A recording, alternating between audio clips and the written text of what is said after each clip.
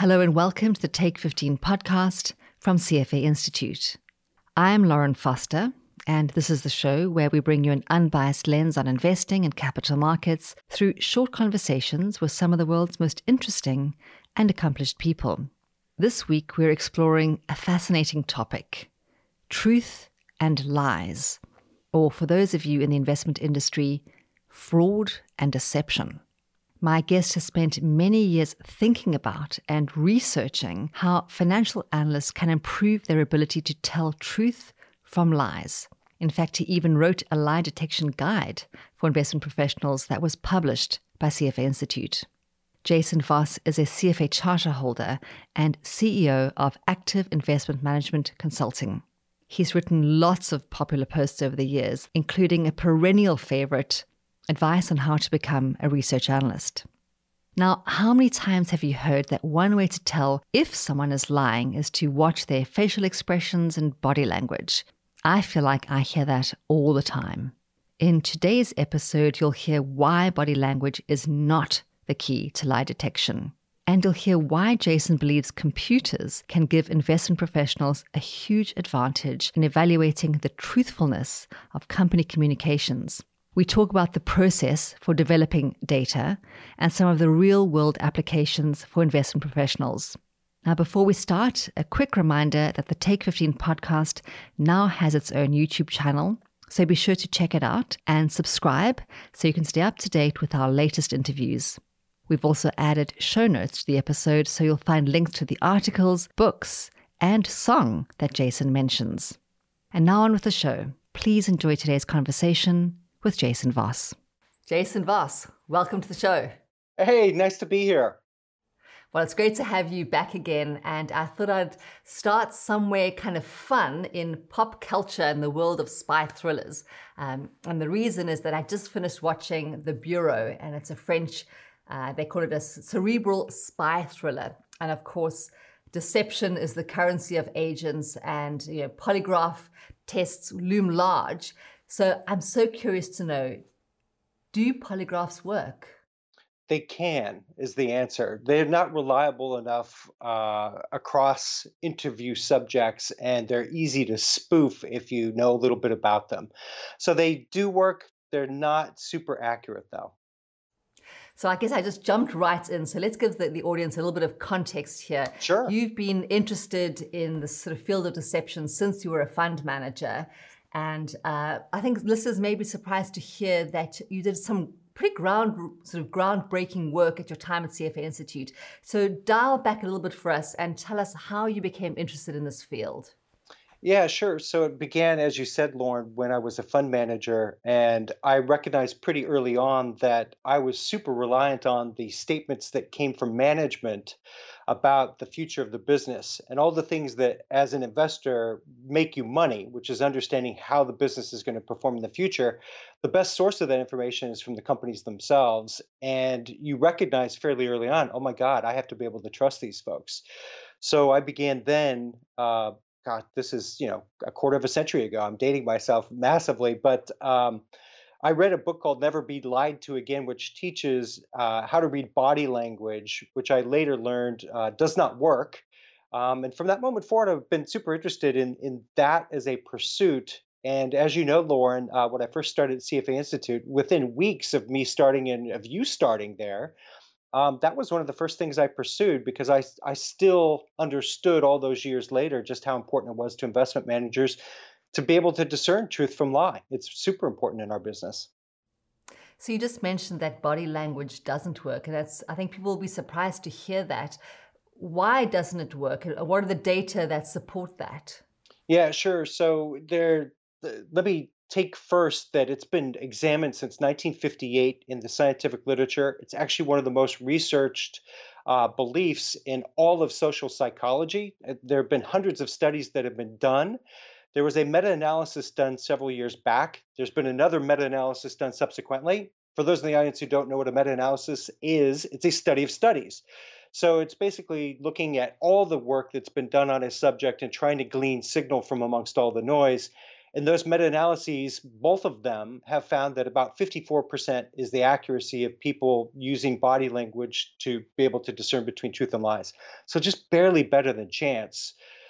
There are theories as to why it doesn't work. One of them is that those who believe that body language is indicative of lies tend to think it's because liars are more anxious when they're lying. And what has been discovered by science is that both liars and truth tellers can be anxious, for example, in an interview situation like we're in right now.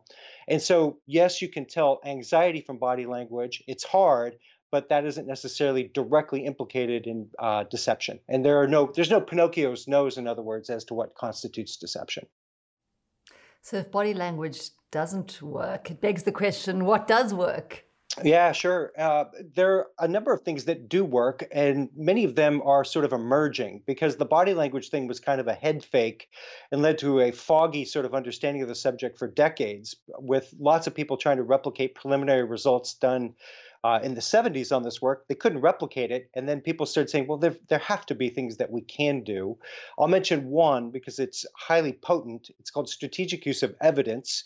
It's something that I discuss in a CFA Institute product that I authored when I was there, along with criminal justice professionals. And it is a way of conducting a conversation like we're having right now in such a way where lies and truth are more likely to be discerned by the practitioner. And the success rate there has been measured as high as 88%. When you compare that to that 54%, it's a quite remarkable difference. And then there are other techniques. One is called cognitive load technique. You might have noticed it's COVID as we're recording this in the midst of COVID, but prior to COVID, you might have noticed going through the airport, especially customs, the nature of the questions that they ask you has changed. And that is because research has shown that liars have a higher cognitive load. That is, they're manufacturing reality in real time often, and that's hard to do. So by increasing the cognitive load of the questioner, the questionee, the interviewee, it's been shown to be more revealing of deception. And then, of course, there's text-based deception analysis, which is a particular area of focus for me for the last couple of years. So I should just tell listeners that there are two acronyms. So the first one is the SUE, the strategic use of evidence, and this text-based is another kind of clever acronym, data or data, depending where you're sitting. And that's the acronym for deception and truth analysis. And so if I understand correctly, this is based on language signals. So tell us a bit about that. Yeah, sure. And this is work that, as I alluded to, I've spent a couple of years developing, and it's based on scientific research that was initially done by psychologists in a quite interesting application. And that application was people who were helping their patients as psychologists cope with PTSD. And one of the therapies that was first advised was journal keeping. And sadly, some of the psychotherapists who believed in the journaling noticed that there was a high proportion of suicides, and that, in other words, there were lies in the journal, that the journals gave no indication as to whether or not people were suicidal. And so they became very interested in researching, hey, can we glean deception within text based on our understanding of sociolinguistics? And the answer was yes. And so they began testing for that. They began publishing preliminary research on that. If the audience is interested, go look at James Pennebaker's work. He was sort of the pioneer. He also has a book called The Secret Life of Pronouns, which maybe only Lauren and I would appreciate. But it's about the sorts of signals about a person's underlying psychology that are leaked out, if you will, in their communications. And so data, which you mentioned, is a more sophisticated way of trying to glean deception or truth from text-based communications. Actually, before we go a little bit further, let's spend just a quick moment on sort of the semantics of fraud versus deception. Sure. Yeah, so that's a great question.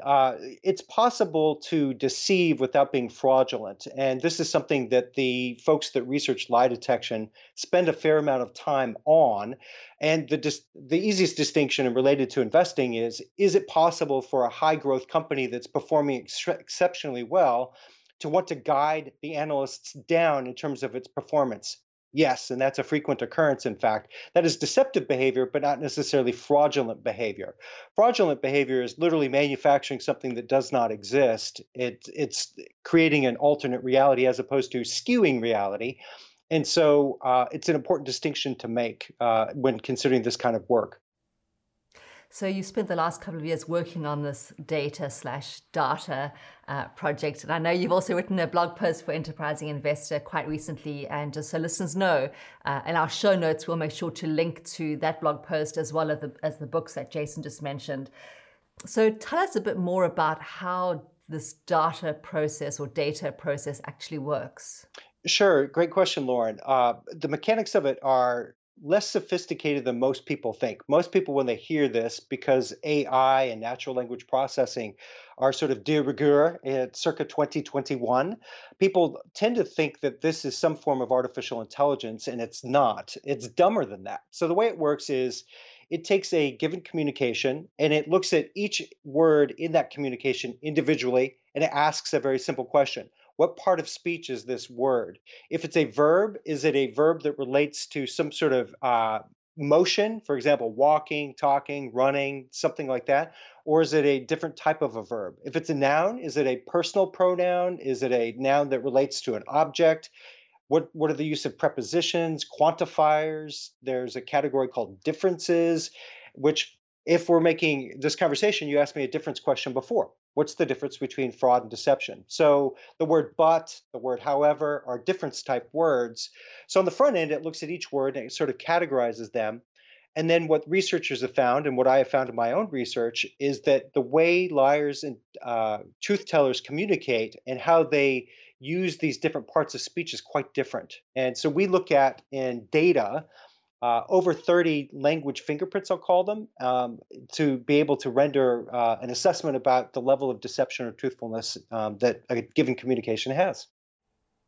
So there was something that you had mentioned in your Enterprising Investor blog, and that was kind of a fairly mind-boggling statistic. And I know that this audience likes sort of data and numbers. And I think if I've got this correctly, you had written that you were looking at hundreds of documents and that numbers only constituted about 13.5% of annual reports or quarterly reports. Is that correct? Yeah, that's correct. Yeah, so one of the ways that data works is it takes a given document of a kind and then relates it to many other documents, alias normative data. That said, and I'm going to take half a step back, data was developed, or the algorithms were developed out of sample, meaning it's based on how human beings in general lie, not how human beings in finance lie. And so we've developed these lie detection algorithms, if you will, but then applied them to a finance setting. Why is that interesting? It's interesting because that information comes from a huge cache of normative data that we collected to refine the results for finance specifically. And that's where that 13.5% comes from. What we were shocked to find is that numbers are only 13.5% of an annual report on average. The other 86.5% is all text based. One more fascinating thing. What we are finding is that we are able to detect fraud well in advance of regulators or the market. And our working hypothesis for why that's the case is because words that people are using are indicative of underlying behavior. In fact, that's the theory of how data works. But the numbers themselves are outcomes based on the initial behaviors. So people are talking about their behaviors, say in 2009, it may be 2014 until a scandal breaks and is visible in the numbers. Said another way, liars can only lie with words for so long before it shows up in the numbers. But if you're not looking at the words, you would never know that. Actually, speaking of things turning up in the numbers, when we were chatting offline, you had mentioned something about the WarCard database. But is that related more to Sue or to data or data? It could be related to both, but more to data, deception, and truth analysis. It is among a handful of databases considered a gold standard for doing double-blind testing of this kind of a technology. And the reason it's considered gold standard is a reporter, actually a group of reporters, your profession by root nature, did a quite wonderful public service back in the early 2000s. And that was they logged and recorded the statements from politicians that were taking place, and they verified and fact checked that. And they created a database of 935 proven lies, but then miraculously, they have 935 proven truths from those same communicators. And so what that allows you to do is double blind testing. So you can run these statements from these politicians through your algorithms, and it gives you a really good rendering of how effective is it at surfacing deception? How effective is it at discerning truth? And what's the overall success rate? Which then allows you also to report cool stuff like how many false positives or false negatives does your algorithm render? There are a couple of other databases, but the WarCard database is the name of the original article that data was originally gathered for. Okay.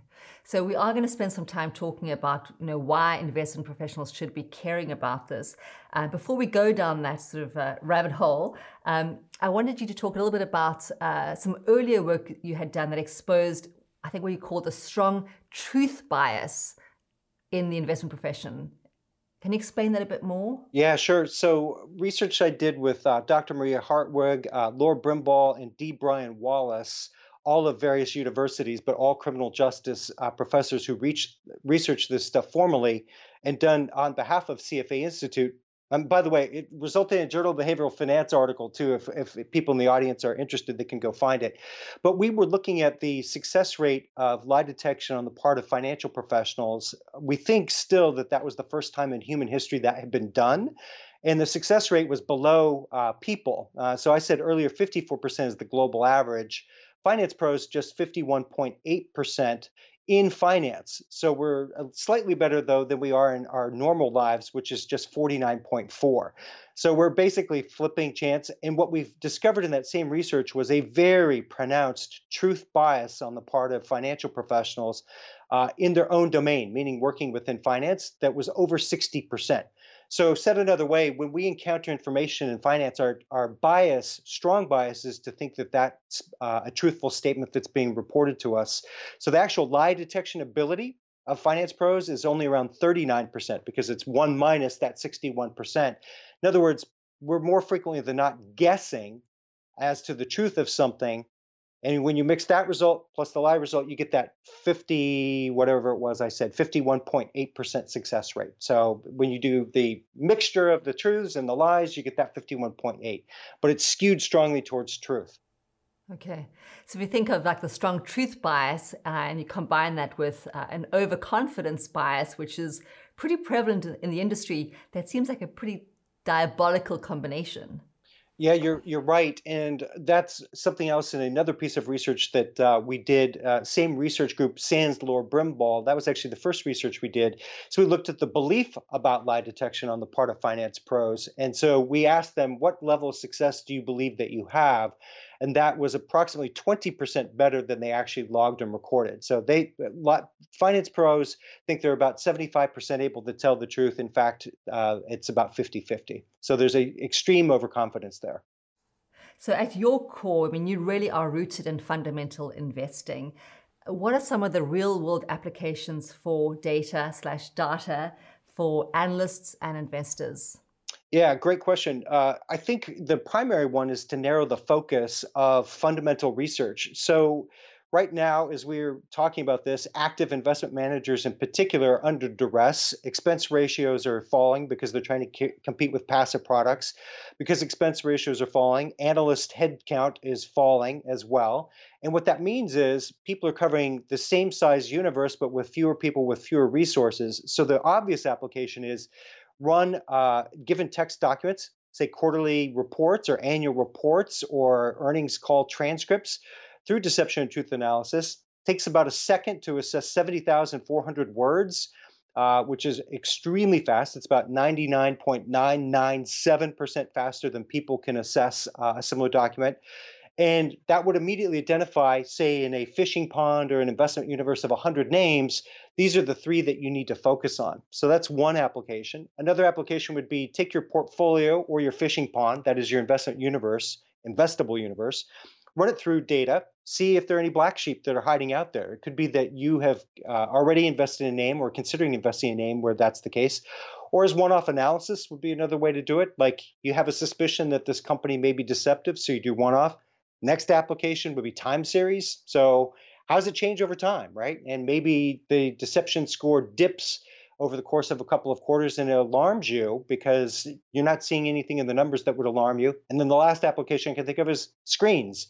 So right now, many investors establish their investable universe with screens. And so that might be something like earnings per share growth each quarter needs to grow greater than 10%. So why not make this a part of the stock screen and the part that actually looks at that 86.5% of text that you're not looking at right now? So GameStop has been very much in the news lately, and short sellers in the news. So is this one of the applications that it'll help companies identify companies, or I guess analysts identify companies to short?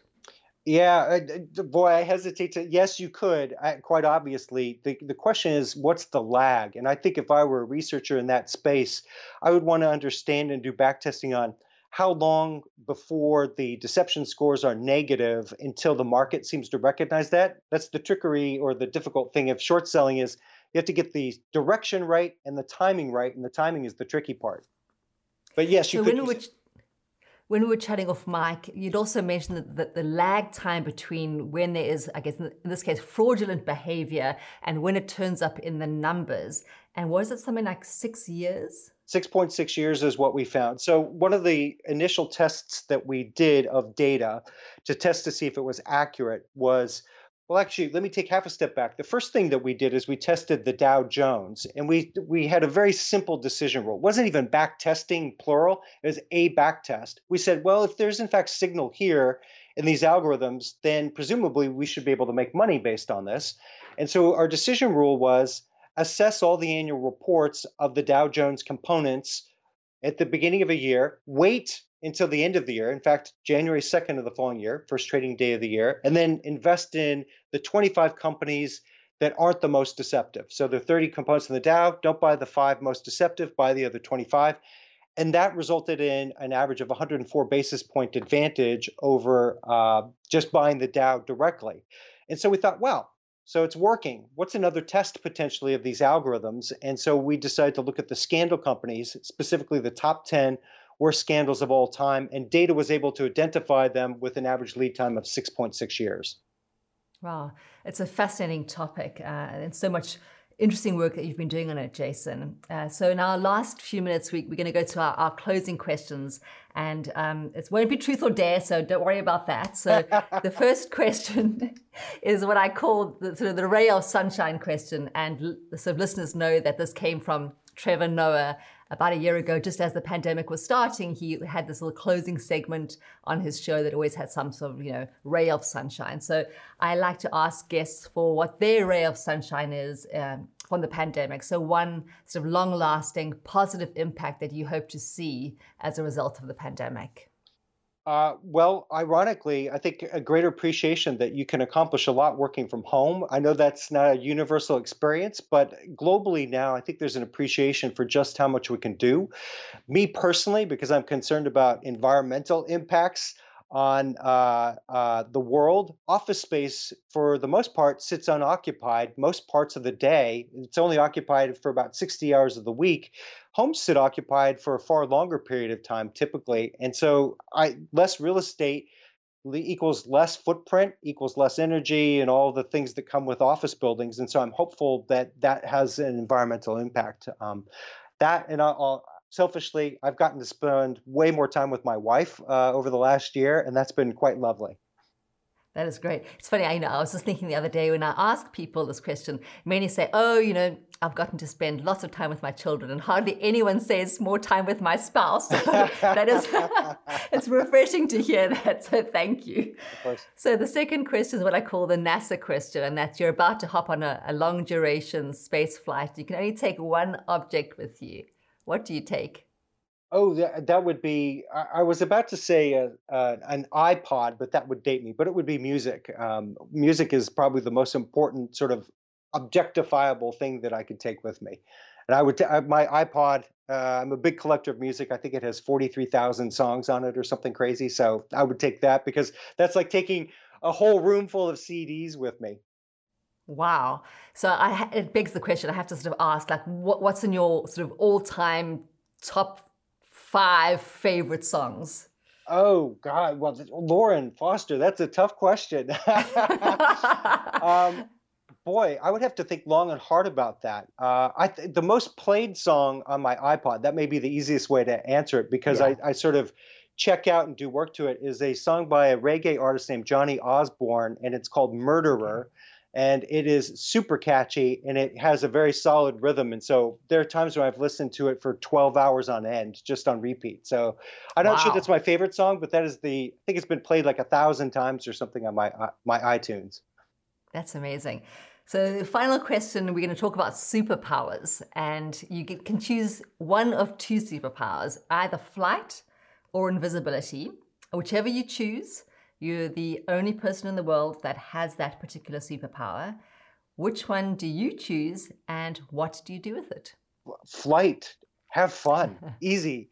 Yeah, that's an easy one. It's funny. My mom asked me that same question. It must be making the rounds, and she chose invisibility, and that a debate ensued as to that sort of thing. But I would choose flight, and just to have some fun. I might think of more productive uses for humanity or something, but I'll take the fun part first.